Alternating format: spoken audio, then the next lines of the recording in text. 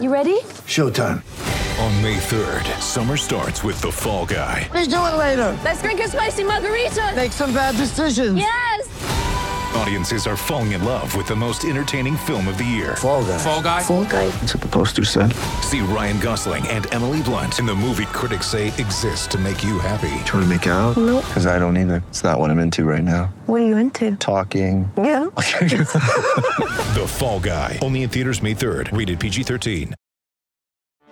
Get ready for the greatest roast of all time. The Roast of Tom Brady. A Netflix live event happening May 5th. Hosted by Kevin Hart. The 7-time world champion gets his cleats held to the fire by famous friends and frenemies on an unforgettable night where everything is fair game. Tune in on May 5th at 5 p.m. Pacific time for the Roast of Tom Brady. Live only on Netflix.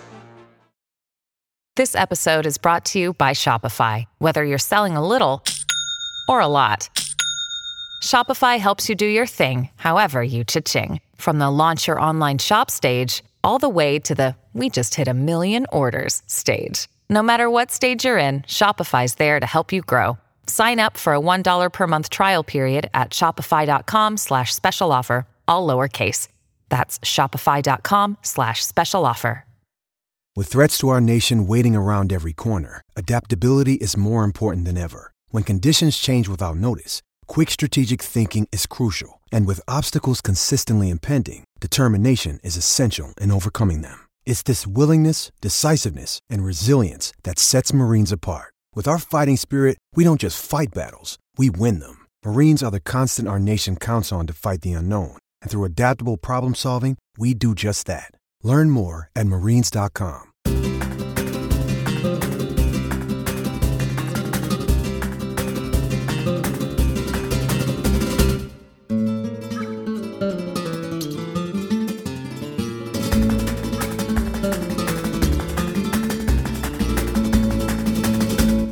Welcome one, welcome all to another edition of Colt Chenero Chat. The games don't stop and neither do we. I'm Jeremy, I'm joined by Robbie, and guess what? We're talking about another Atletico Madrid loss, this time to Granada. The first time in nearly 50 years, Robbie, that Atletico have lost a league game to Granada. When it rains, it pours.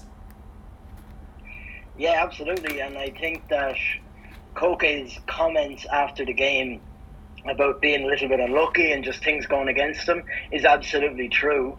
But at the same time, on the flip side of that, last season everything went right for Atletico with Barcelona losing against Granada, actually, ironically, and Real Madrid falling apart, and there was no talk about luck then. It was all about how good Atletico were, and that's the way you do. You kind of cut your cloth to fit, and you hit whatever suits you, and that's the kind of angle you pick up on it from, and that's fine. But I think that you can talk about luck, and I think it was a factor tonight, definitely.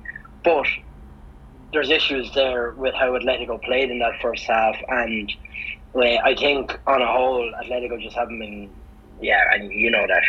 Atletico haven't been good enough this season at all, and they're in a very, very weird place in terms of their evolution as a team and as a squad. It's not really an evolution; it's a de-evolution, if anything, on what's been based on the play not only this month but in weeks past and months past, really since the season began, with a fun but unconvincing win over Celta, and then that weird draw against Villarreal 2 weeks after that, and Atletico just haven't improved as a team, like, at all. And yeah, Koke is right to a point that Atletico were very unlucky today. They were unlucky against Sevilla as well over the weekend. But Granada's winning goal on Wednesday came from a João Felix shot that hit the base of the post, ricochets all the way out. Granada have just a perfect opportunity to counter from long shots, long rebounds. It's the same principle in basketball. Granada just have a perfect opportunity to counter, and Jorge Molina, who is older than Methuselah, just tucks the ball underneath Oblak. It's un accidente. It's literally an accident. It's a freak occurrence, but these freak occurrences keep happening. So it's systemic in how Atletico are approaching games, and they're approaching games in a way that I can't really parse, Robbie. Yeah, and like you just said there, like we were just saying there, Atletico's, the way that they set up in the first half was, I mean, once João Felix scored that goal, which is an absolute cracker, by the way, and João Felix, I'm sure we'll talk about him, he was excellent. Yeah, he was. But after that goal, Atletico just sat back, soaked up the Granada's possession, and that'd be fine if you were in control, but it just felt like it was so easy to firstly get the ball out wide and play it into the centre and for men to be loose, and Atletico just looked like you could play through them, and I think that obviously the second goal was a freak, and but at the same time Atletico can't defend counterattacks, and I tweeted about expected goals against and how it doesn't really add up, but at the same time I think there's I've been thinking about this, and I think that it's because of how Atletico play and how open they leave themselves when you do get a run at them, and I think that's why they're outperforming or underperforming their expected goals against. Yeah, and the nerves with defending the counterattack, I guess, is one explanation for why Atletico sat back after scoring the opener, despite Granada being one of the worst teams in La Liga defensively. They sat back, and that's one way to stop yourself from getting exposed on the counter, is to just not press high and not have all the ball. But it's counterintuitive, right? Atletico have more than enough talent to make this style of play work. And yeah, it speaks to a team that just doesn't have a clear idea, that doesn't have confidence, that doesn't have any of the luck going their way on top of that. But it's a feature of a team that sometimes you have to make your own luck. And Atletico did a lot of that last season because they played with confidence. They knew what they were doing. They understood the assignment. This season, there has been none of that. Per Understats expected goals metrics, Atletico had the edge again in XG in this game, Robbie. 1.78 to 0.91 and lost 2-1. Per Understats season-wide metrics, Atletico have conceded 22 goals. Their expected goals against would have been 14.81, and they have underperformed their expected points by more than 6 points. They would be atop the table by expected points, level on points with Barca. Yeah, but at the same time, and here's the counterpoint, Atletico Madrid are awful. Just frankly, yes. No, but see, this is what I don't understand, because we watched them and so I think, and I'm actually going to write about this tomorrow, because there's a guy called Ben, I don't know how you say his name, Ben Torvani, and he's a data scientist, and he doesn't really post a lot of stuff. He doesn't write all that often, but he does. When he writes really kind of interesting pieces, and he wrote about an article about, does XG really tell us everything about team performance? And he wrote about how Liverpool outperformed their XG, and there was talk at the time of how Liverpool figured out a way to there was talk at the time that Liverpool had figured out how to create chances that XG couldn't capture. And I think that on the even before this game, I was looking at and I was in the process of kind of working out this article in my head.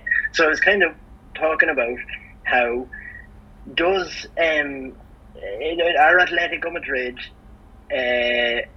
giving up chances that XG can't capture? And I think that's exactly it, because and the reason being is because so Atletico are in theory anyway, not so much in practice, but in theory they want to be more possession based, so they're holding on to the ball, and we like Man City, we'll say, just for example. Now I know that they're not Man City, but just bear with me for a second there. So we're saying they want to be more like Man City. The problem with it is Man City are so incredibly dangerous that when they have the ball, you can think of nothing else except how do we stop them from scoring. With Atletico, they're a possession based team, fine, but they're not actually creating anything. So the opposition can sit there and they're going, okay, we're defending right now, but we're setting up for a counter here. And they're already in the process of thinking about how they're going to counter. With Man City and their counter pressing, or Bayern Munich, or whoever you want to talk about, any of those kind of possession-based teams, they are so dangerous that you can't think of anything else. You are just solely focused on how do we stop them from getting inside our penalty area. With Atletico, it's so slow and laborious that the opposition team is going, we've actually got them cornered here. Actually, in a way, the opposition is letting Atletico beat themselves by playing they're playing right into the opponent's hands. Like, and I mean, we saw João Felix today, and he was really excellent, which is kind of annoying because he's excellent when he goes out and it's kind of like he's got nothing left to lose. Like, and you shouldn't need to be at the point of no return to go out and play well, which is really annoying. He only ever tends to play like this when his back is completely against the wall and there's criticism and there's talk of him leaving and there's talk of fighting with Simeone, and he goes out and gives a performance like this to remind us just how good he is. Why can't he do that every single week? Find a way to motivate himself that doesn't involve Atletico sinking like a stone. And I think that when he's on the ball, and he doesn't do it as often enough, but we saw him tonight, a couple of passes into the penalty area that were just completely open. Like, he gave one pass in the second half to Luis Suarez. I didn't even. It was like a sleight of hand where I didn't even know where Suarez came. I didn't even see Suarez there. Yeah. João Felix led him perfectly into the kind of into the channel, and Luis Suarez was in acres of space where he could cut it back. But Atletico don't do that enough. They're not dangerous enough, and when they've got the likes of Koke and players like that on the ball in the middle third to final third, you're looking going, okay, you might create something, but chances are you're not going to. So I'm not really that concerned, and I think that Atletico don't do a good enough job of creating enough. Yeah, like it's easy to say Atletico should play more like, and this is not a criticism of what you were saying. I agree with what you were saying, but this is something that like you would routinely see on social media, right? Where like gray areas don't exist. Yeah. Like it's easy to say Atletico should play like Man City, or they should play like Liverpool, or they should play like Bayern Munich. They should have a more German flavor to their game. When you have to have the certain personnel to make that work. Mm-hmm. Above that, you need to have a coach who so firmly believes in that game plan that he will go to his grave playing like it. No matter what, do or die. Like, there are certain coaches like Klopp, Guardiola, etc., who are so wedded to their inimitable styles that there's one way to play. There are different ways you can play within that style, but there are different themes, but there is one overarching way of playing. And right now, Atletico don't even have that one style to fall back on. It's a mishmash, it's a hodgepodge, and you're right. I looked at Koke in this game, and the ball was just stopping every time it went to his feet. He took 99 touches and completed enough passes accurately, sure, fine, but where are these passes going? Are they really contributing to Atletico's build-up? The same question can be asked of Hermoso, who's normally such a progressive passer, and the biggest reason why he is out there and starting almost every game is because of his influence in the build-up that we're just not seeing at the moment. So there really is no clear style. On one hand, that allows a player like João Felix to just go wild, and you mentioned him, so we'll talk about him. He played a great game. His best of the season, I think. 6 shots, 2 on target. 2 of Atletico's 3 shots on target as a team, which is a really sobering stat. The goal he scored was just a beauty. The pass from Lemar, the first touch, the turn, and just passes into the net with his right foot. That's the player we want to see, right? That's the player he's capable of being. It's a matter of why don't we see this every week? Like, this is a player with a sensational skill set and a really high ceiling. We just don't see it consistently, and it's 2.5 years into his stint with Atletico. It's getting annoying, you know. Yeah, and I think, like, back to your point about Atletico playing playing like Bayern Munich or Man City, and yeah, I use them as an example. Sure. But I actually don't. I don't care how you play. The point is, Simeone is the highest paid manager in Europe. Don't even follow a template. Make your own style. You've been given it's not like he's been completely indulged in the transfer market either, but he has been given a good squad. He's been given the players he seemingly asked for, and I mean, obviously it could always be better, but like, again, we're talking, and I see this kind of revisionism on my part as well in many ways, because I see people saying, well, let's be honest here, how many top class defenders do Atletico Madrid have? And Zero. I mean, they're struggling, and at the start of the year, yeah. And maybe I'm attributing things being said that weren't said, but based on my memory, I can remember people saying the best squad in La Liga, hands down. And now all of a sudden it's like, oh, well, they're not. No, that's an issue. Manager figuring out not just how to play what he believes, being pragmatic enough to figure out a way to make it work with the players he does have, and in a way. So you look at players, and it's such a weird squad. Like, you look at Hector Herrera, okay? Oh my God, Herrera. And you look at the likes of, and I understand we're kind of comparing the second best midfield probably of all time in Spanish football, and one of the best in Europe of all time. Well, Casemiro, Kroos, and Modric.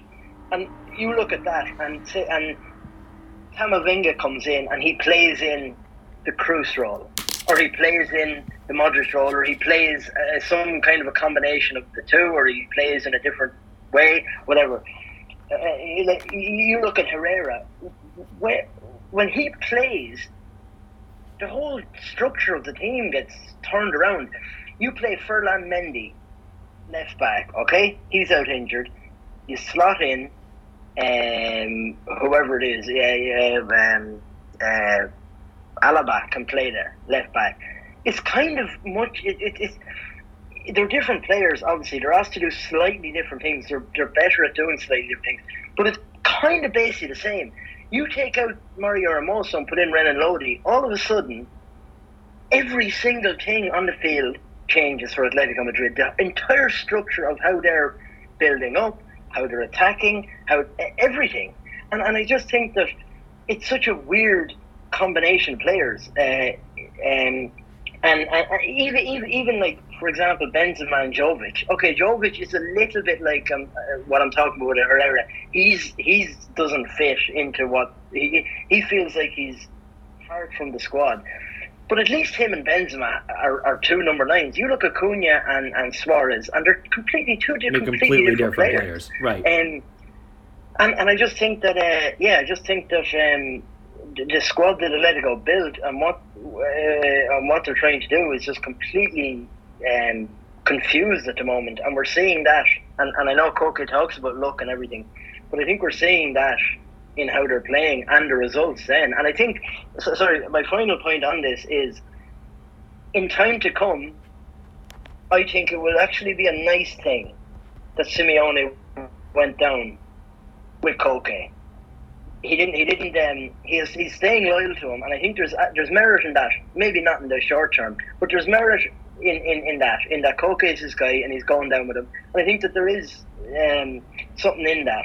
But right now, I think that Simeone's previous iteration of Atletico is it needs to be completely forgotten about, and they need to start fresh. And I think that, I've just said that, but I also think it's impossible, because I don't think you can. Because you can't just wait. We're not men in black with our memory erasers. All that has happened, and Simeone is the way Simeone is. So I think that Atletico need to start fresh, and I've been saying that for a few weeks, and it's not a slight on Simeone. I just think that 10 years in modern football managing is an outrageously long time, and given how, what a goal. Given how successful he's been and everything, he's a legend, an absolute legend. But I also think there's times when the cycles come to an end, and I just feel like this is looking like it for Simeone and Atletico. Yeah, you mentioned what a goal in Athletic Madrid. They've got 3 goals now in the first 10 minutes. How about that? Your feed must be like 30 seconds behind me. It always is. Mine always is. I don't know what it is in the U.S. versus Spain, but my feed is always behind. But you mentioned Madrid's squad depth, and I think that was overlooked entering this season. And I think I was guilty of it as well, that Ancelotti has found solutions. He overhauled the tactical game plan and the strategy in October, and they've just been rolling. But they also have more options in midfield. Like Atletico can bring on Hector Herrera to do really very little. I think it's a good thing his contract is up at the end of the year. He won't be coming back. He just offers nothing to this team. You look at what Atletico can do in bringing on Herrera, and then Madrid can bring on Camavinga. They can bring on Valverde, who had the hockey assist on Madrid's second goal tonight, to just press teams into oblivion. Atletico have a good enough squad anyway to be better than 5th, having lost 5 straight games. I think that's not really a question. And even looking beyond Madrid, you look at Sevilla and the injury issues they've had and the solutions that Lopetegui has found. I know they were kind of the draw with Barcelona on Tuesday was a bit of a weird game, but Jules Koundé was playing at right back and was great before Jordi Alba goaded him into a red card. They had 2 center backs playing as the fullbacks, and Sevilla on another day could have won that game. And they have Rakitic, Delaney, Joan Jordan as midfield options, and they're not even playing at full strength. So the excuses in terms of the squad depth, good coaches find solutions. I have no doubt that Diego Simeone is a good coach and one of the best in Europe. But football is cyclical. There comes a time for everyone. Like Father Time and age, they're undefeated. And I think we are now closer than ever to seeing Cholo Simeone's reign at Atletico come to an end. It's not just really a reactionary thing. Yeah, they've lost 4 in a row. That's not good. It's the first time they've done that in over a decade. Since the old guy, Gregorio Manzano, was in charge. It's not really a reactionary take. They've lost 4 in a row. They won the league last season, but they weren't impressive in the second half. And all these issues that kind of cropped up in the second half of last season that were not addressed in the window, that were not addressed by the technical staff, that were not addressed on the training ground, are all coming home to roost. And on top of that, you have a heap of bad luck. Like both goals Granada scored in this game were just, what do you do with the Machís goal? I think Carrasco lost the ball and kind of threw up his arms, which he shouldn't have done, of course, but DePaul misses a tackle, and Machís just places the ball perfectly. We talked about the Molina goal. It's not only Atletico not playing well, but they're not even getting any luck. And the luck thing, that's not on Simeone. That's just variance in how the game goes. Teams deal with good luck and bad luck all the time, and they either overcome or they don't. But these issues that we're talking about that are systemic in terms of how the team plays, in terms of getting the best out of certain players and putting players in position to succeed, that is on the coach. That is on the plantilla. That is on recruitment. And it's been disastrous. It's looking like a failure of a league season already. We're not even at Christmas yet. No, yeah, like we're halfway through it now, and it is. It's a complete disaster. I mean, how many games have you looked at them and said, wow, that was maybe once or twice this season when it was like, yeah, that looked completely, that was a confident, swashbuckling display. And I think that we talk about luck, and it's such a hard thing to do because I think like that the luck is just like the result of 1,000 like micro little decisions, micro actions, and we humans have never been able to figure out just what it is. But I do think that the idea that, look, like Atletico Madrid for so long, like we watched them for years playing Bayern Munich and teams that were way better than them, and they'd get results. And any one of those goals go in, or shots go in, or any little stroke of luck goes against them, and the whole Simeone reign probably changes. So I mean, to kind of fall back on luck now after so many years of kind of riding their luck for, I think is a little bit kind of unfair now. And that's not to say Simeone has said anything about luck or anything like that either. But I also think that the reason why the reason why Atletico aren't getting look is because, and I don't want to say that Simeone's lost the dressing room, as in there's any kind of aggro there, and it seems like the players are still playing for him. What I mean when I say he's kind of lost the dressing room, his message doesn't seem to be getting through as much anymore, and the reason why, and when I say about the 1,000 micro actions, is like so the tactical thing, the lack of a plan, the lack of certainty, and then, like we've spoken about before, is that you start to kind of second guess yourself. You're in your own head, and that's when the concentration issues come about. And obviously, yeah, the João Felix goal being disallowed was a ridiculous decision. Oh yeah, we haven't even talked about that yet. That's like the worst decision I've ever seen. Yeah, it's just complete incompetence from the referee. It's cowardly, and it's just so weird that football is such a strange sport in that you look at NBA, NFL, any sport you can think of, and they're trying to encourage higher scoring games and more action, and for some reason football seems okay with disallowing that. If a defender clears the ball, if João Felix is the defender in that instance and he jumps up to clear the ball in the other direction, can you imagine that was given as a penalty? Never. No. Never. Not in a million years. I mean, no. there'd be riots outside the ground tonight if that happened. And I just think that there's some weird, it's just a weird thing that football has, that they give the defender the benefit of the doubt. Like, so often, when I just think it's kind of weak refereeing. And disproportionately this happens in the Spanish league. Like, Premier League refs don't make that call. I don't watch a ton of Bundesliga and Serie A reliably common, but I know in England that call is ordinarily not given. In Spain, it's almost always given. Deference is always given to the defender. When Luis Suarez, Granada's Luis Suarez, at the end of the first half is backing into João Felix, if anything, the foul is on him as Felix hits his header goal bound. I didn't understand that decision. Just every possible detail, every possible thing that could go against Atleti is going against him, and on top of that, they're not playing well. So it's just looking like that kind of season. The referee is basically telling João Felix, don't go for that ball. No point in you. There's no possible way that you can jump in the air. Like, unless he jumps straight up and then hits this vein-popping header into the goal, which is impossible for any player to do, especially one as slight as João. It's impossible. It's not natural, and he'd also have to. It's actually dangerous if he put his hands behind his back and jumped up in the air like that.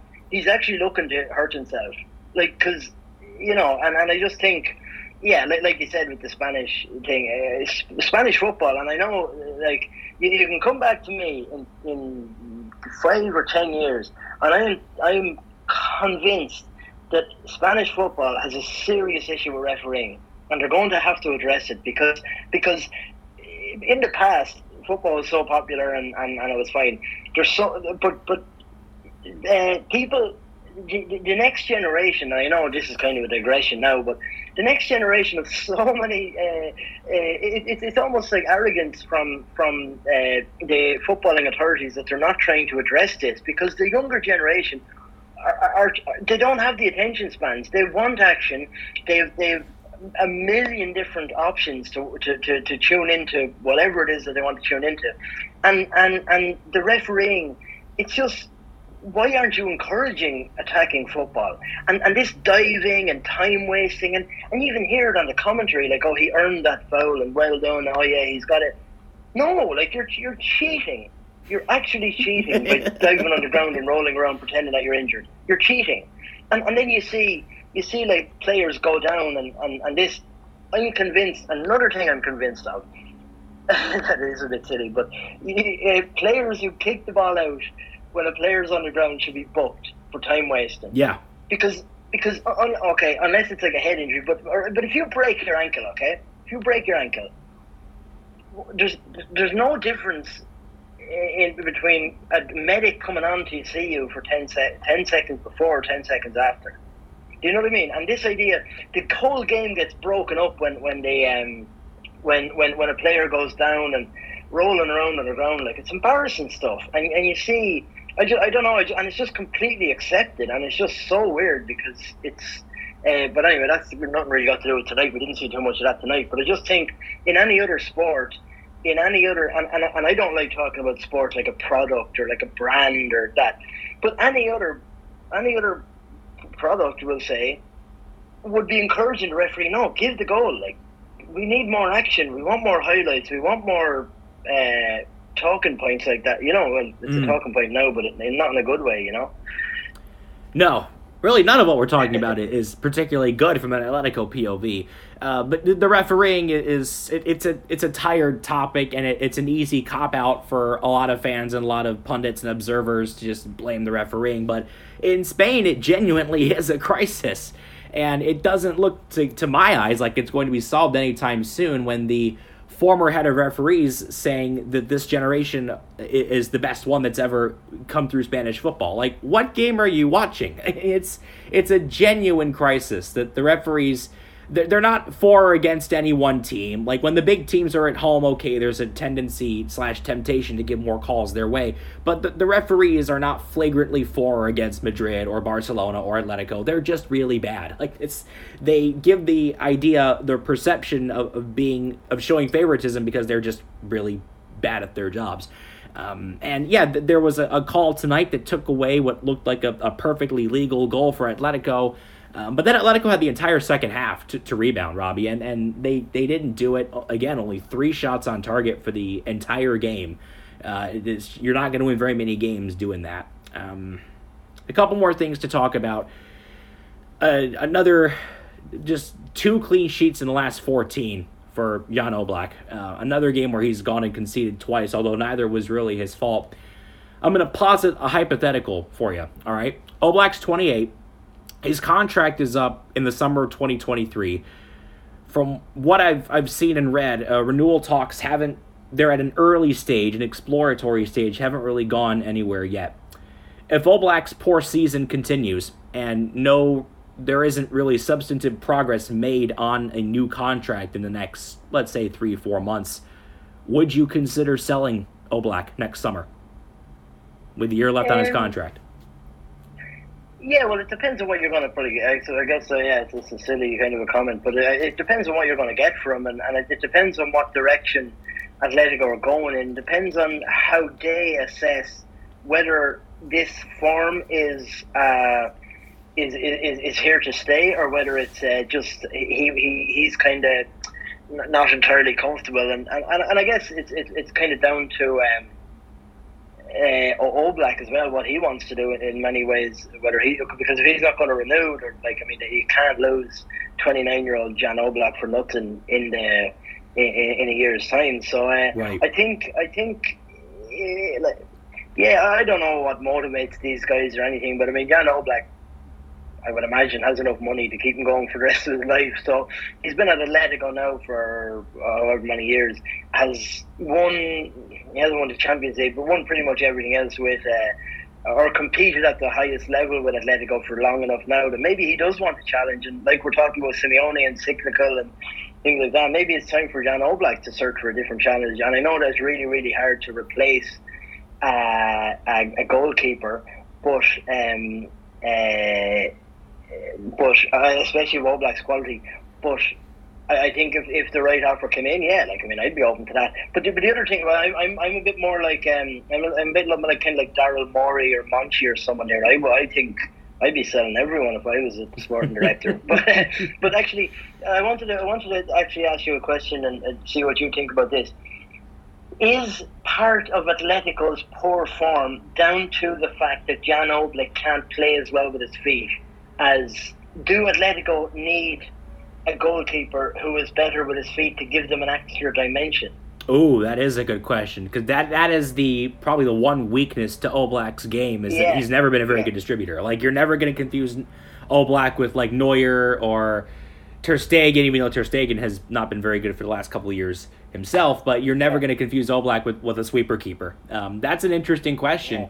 I think Atletico need to be looking for really any kind of solution at the back that will make them more solid and more reliable and playing out of the back. And Oblak's distribution has been pretty spotty throughout his career. His long goal kicks aren't ordinarily that accurate. He's really good at catching the ball and throwing it back into play, but his long distribution has always been kind of a question mark. Atletico have usually been able to play through it, though. That it hasn't always been much of a problem.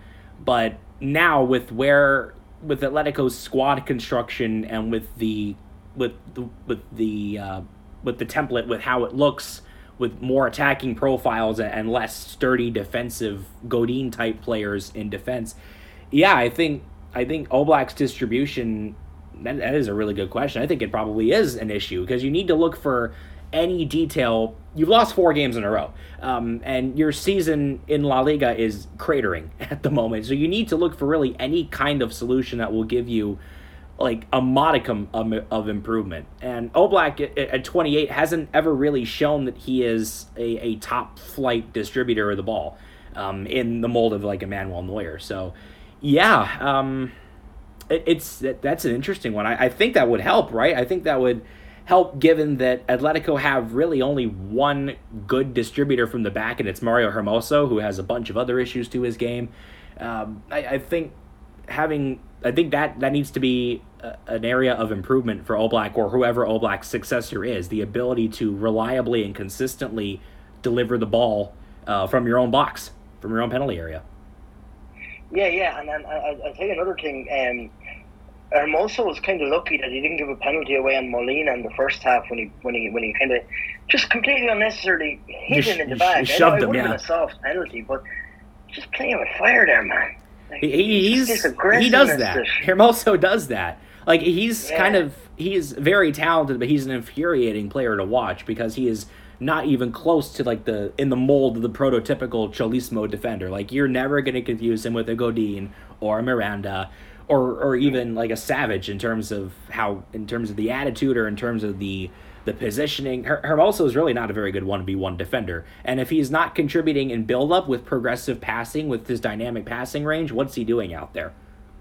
Yeah, and I think that comes back to the question about, or the chat about Jan Oblak, in that Simeone probably isn't the right player or right manager to get the best out of Mario Hermoso. Diego Simeone is an absolute perfect manager to get the best out of Diego Godin.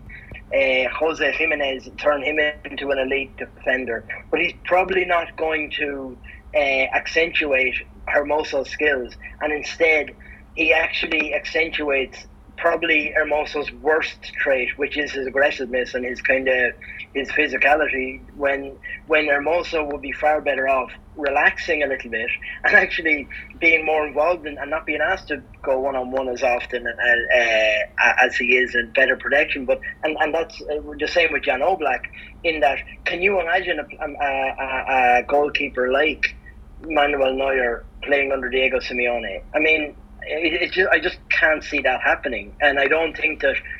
And I think that's probably why Jan Oblak has been so good and effective for Atletico, in that he's being asked to do everything that he's good at, which is just stop shots from players under pressure, and he's not being asked to pass the ball, and he's not being asked to come off his line and sweep and be involved in the build-up. So again, if they were to replace Oblak, it would have to be with a player like Oblak. So it's not going, unless of course they do completely try to evolve. But I don't think that Simeone is going to. I just don't think he's able to turn into a more aggressive possession-based manager with the kind of traits we associate with that high risk taking. So I just, because I think Simeone kind of knows himself at the heart of all this, it's not who he is. And I think we spoke about this before on the pod at depth, and about being inauthentic. And I think that Simeone kind of, just part of him sitting here during this poor spell saying, this isn't who I am, and I wish I could just go back to 2013 where 4-4-2 low block was all that was being asked of us, whereas now we have to do so much more we have to be the one taking the risk, and Simeone just isn't comfortable with that. So taking a bunch of risks and pressing high and counter pressing and playing a multitude of attacking players and demanding they defend with possession, that goes against the nature of a pragmatist. And Diego Simeone, if nothing else, is a pragmatist. So it doesn't seem like a natural fit at the moment. Not anymore. Yeah, and again, and then the other thing is that for a manager who's not inclined to do that, like, I mean, you know yourself, Jeremy, and anyone listening to this knows themselves, you tend to kind of focus on and think deeply about the things that you're good at and the things that you like to do and the way that you see the world. The likes of Pep Guardiola, who is steeped in a certain tradition, for example, he thinks deeply about how to press, how to win the ball back as quickly as possible. He knows instinctually, he's thought about it so much that he's on another level whereas Simeone hasn't, and you can see that in the way Atletico play. Their press is disjointed because it's coming from a manager who doesn't press. They have no press. No, yeah, it's kind of Suarez kind of egging people on to maybe join him, but it's all completely individualistic. It's not a systematic approach, and I think that what we're seeing is a mixed kind of a mixed performances because the message is mixed and they're not entirely sure what they're doing. And at this level, even just 1% of doubt and you're finished. Teams will absolutely, even the worst teams in the league will absolutely eat you alive. Yeah, Granada sitting 15th entering this game with just 4 wins in their first 17 games. They're now up to 12th, unbeaten in their last 5 because they smell blood. And it's an attitude problem as well, in addition to the press or the lack thereof, or the form of certain players. Like, collectively, there is a lack of confidence. And collectively, we talked about this over the weekend with the Sevilla game. How on earth can Atletico get the first goal inside 2 minutes? It takes 90 seconds for Joao Felix to put Atletico ahead. How can you really rationalize then sitting back and letting Granada play through you when you know you are a weak defensive team? Why don't you go get the second goal or the third goal and put this game away before halftime? With the way Felix looked in that first half, he was sensational, I thought. Again, I thought his best game of the season. With the way he looked and with Suarez needing to get a goal for his confidence, he hasn't scored a goal in 6 weeks. Like, I just cannot really rationalize or come up with a justification. And another thing that makes teams like Man City so successful is the physical aspect. Atletico, in almost every game lately, looks second best physically. Like, the team's level in terms of their fatigue and in terms of their speed, in terms of how quickly they're playing and how they are stacking up in aerial duels, etc. Physicality has been a mess for them this season. Other than the first few games, Atletico have been second best physically in most of the games they've played this season. And that, for a fitness guru like Profe Ortega, that is a pretty damning indictment on him and the physios. Yeah. But I also, that's because, again, coming back to Simeone, losing a certain amount of authority in the dressing room, because you're looking at players like Joao Felix, and I know that there hasn't been any outright dissent, there hasn't been any outright kind of fallings out, but at the same time, Atletico Madrid, when we say that they don't have the best squad in the league, they could have the best. What I'm talking about is, having a good squad is pointless if it's not built. Look at PSG, the amount of talent they have, and yet it's disjointed. There's no clear plan, and so coming back from the start of the season and saying, "Oh, it's not their squad isn't that good." No, it's still the same squad. On paper, this is still an excellent squad. The problem is they're not being fit into any kind of a tactical setup. So Joao Felix is sitting there. Joao Felix, Luis Suarez, Rodrigo de Paul, all of them are sitting there, and they're talking, and they're sitting there going, "We're better than this. Why are we, the champions of Spain, in the last 16 of the Champions League, sitting back against a Granada team that were relegated?" Now, I know they've gone on a bit of a winning streak, but a Granada side with maybe one star two, and not stars within relatively speaking here. They've maybe 2 stars, and then a bunch of players who are obviously excellent in their own right, but no standout players. João Felix, Luis Suarez, Paul, all those players are sitting there or on the pitch, and they're in the dugout, they're in the dressing room after saying, why are we sitting back against this team? And that, you're looking at Simeone going, I know he's a legend. I know he's won this and he's won that, and I know he's got the credentials, he's got the playing experience, he knows what he's talking about, but I wonder, does he actually know what he's kind of doing at the moment? And I think that, again, that comes out in the performance. We see it in the performance. I think that's why. Each loss. I've said the same thing about 15 different ways now, Jeremy. Am I getting my point across to you? You're almost there. Maybe a couple more losses, we can really fine-tune it.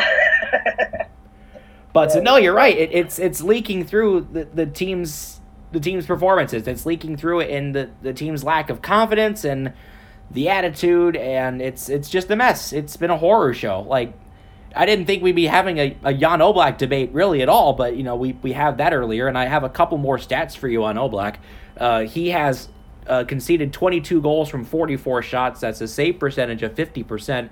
That is the worst in La Liga after he saved 80% of the shots he faced last year. He also, this was entering today's game, ranks 4th worst for post-shot expected goals in Europe's top 5 leagues. So that's goals actually conceded versus the shot quality of those shots. And Oblak entering today's game, I'm sure it's going to look worse after today's game, conceding 6 more goals than he otherwise would have been expected to concede. That's according to Football Reference. Oof. It's really quite the fall from grace in such a short period of time. 7 months ago, he was literally named La Liga's MVP, and now statistically, he is one of the worst goalkeepers in La Liga and in Europe. It's unfathomable, almost. Yeah, it's kind of weird because I and this is why I find the kind of intellectual challenge of stats and analysing football so interesting, because you look at Jan Oblak, and it's really hard to measure a goalkeeper's worth, and because I remember years ago, and this was before we really ever started talking about statistics. I remember my mind was completely blown because people were talking about Rio Ferdinand moving to Manchester United. I think it was. That's how long ago it was. It was years ago. Oh yeah. And we were we were talking about how his tackling statistics. He doesn't tackle he doesn't tackle that often. And someone was like, no, but the reason why he doesn't tackle is because he's so good at avoiding getting put into the position where he even needs to tackle. And I was like, oh my God, my mind was blown at the time. And I was like, that's so interesting. But basically, that's what we're looking at here. Like, I mean, just because a guy doesn't have incredible numbers doesn't mean he's awful. But having said that, just because a guy has got amazing numbers doesn't mean that, like Jan Oblak, and I don't want to take away what Jan Oblak has done in the last number of years for Atletico. Some of the saves are outrageous, but maybe this kind of regression back to a kind of a normal.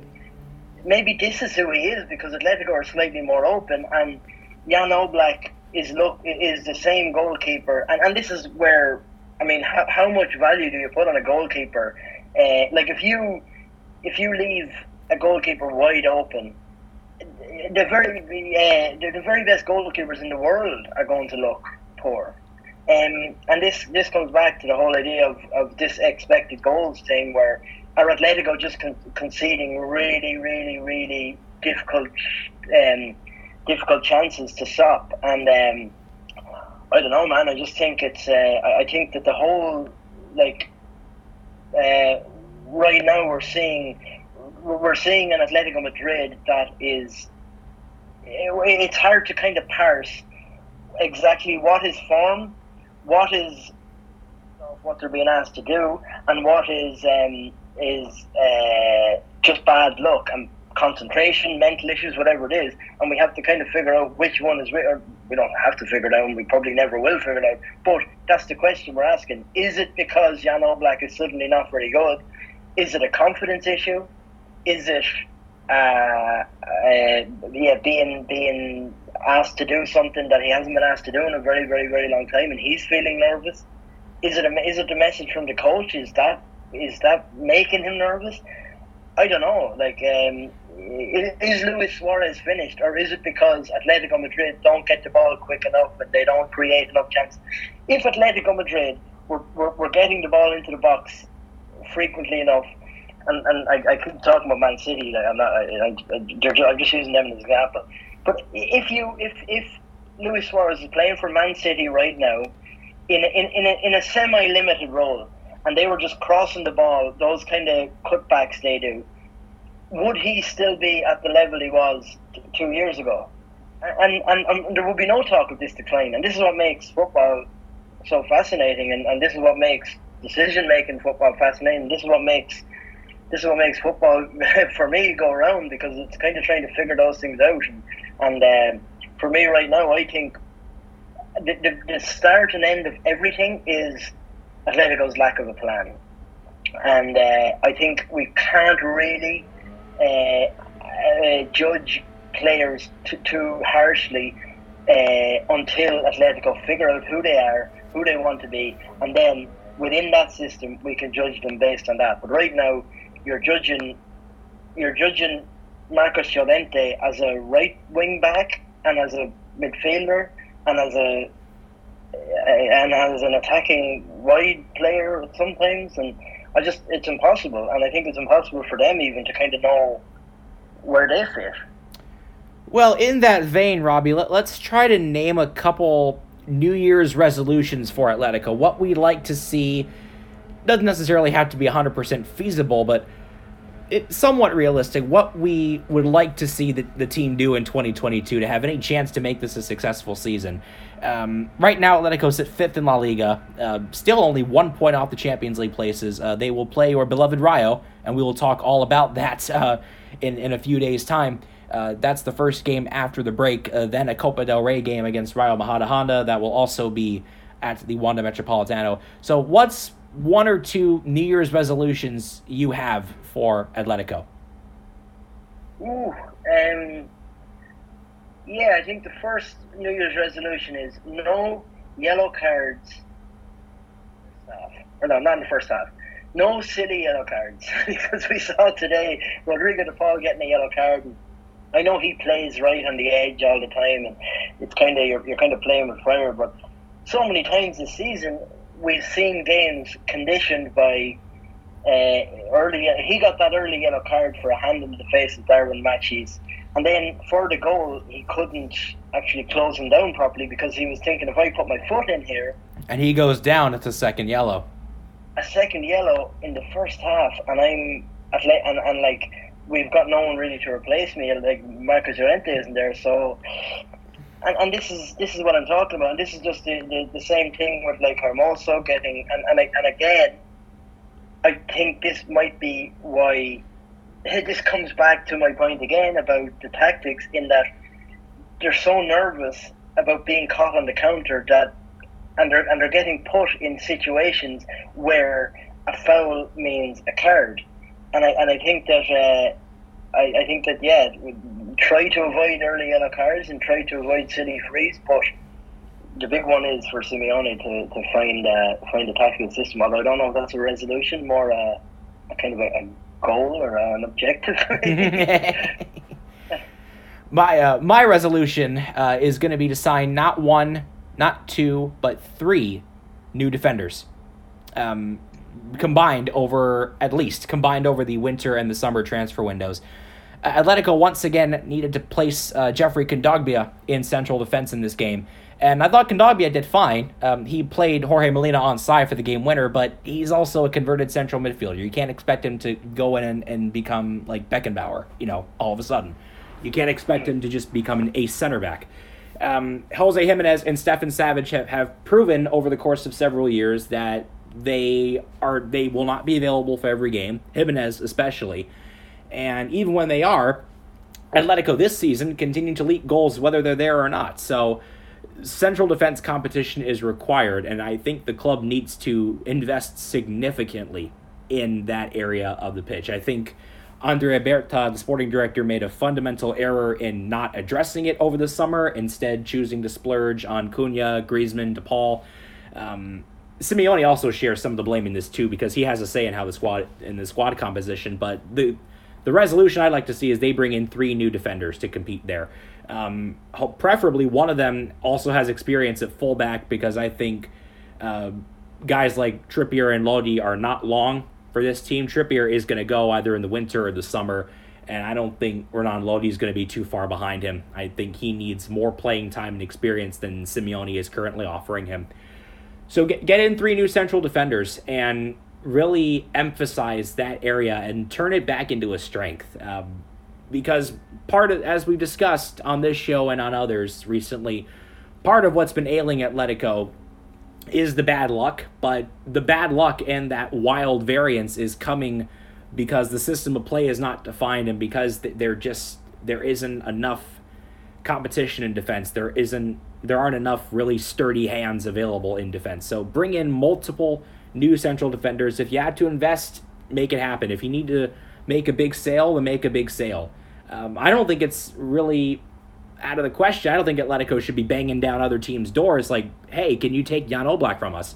But I don't think it's out of the question that if renewal talks are difficult or they prove to be difficult, I don't think it's out of the question that he's put on the transfer list before next season. If he doesn't, you don't want to let him go for free. That is one guy you don't want to let go for free.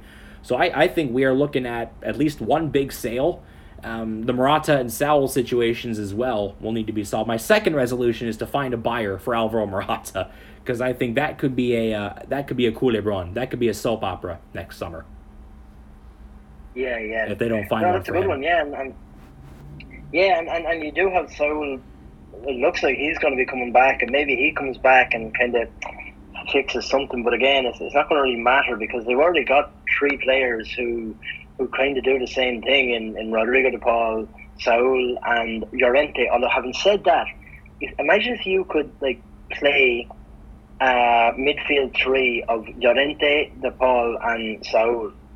Oh man, that'd be good. You're looking at just complete and utter demolition of teams by pure running and energy. Yeah, if I had faith that the Saul of 2016, 2017, 2018 is coming back, I'd be all over that. But I don't know if we're going to see that Saul again. I don't know. Yeah. Hasn't been a fun. It hasn't been a fun time for him at Chelsea. Has not been good. Yeah.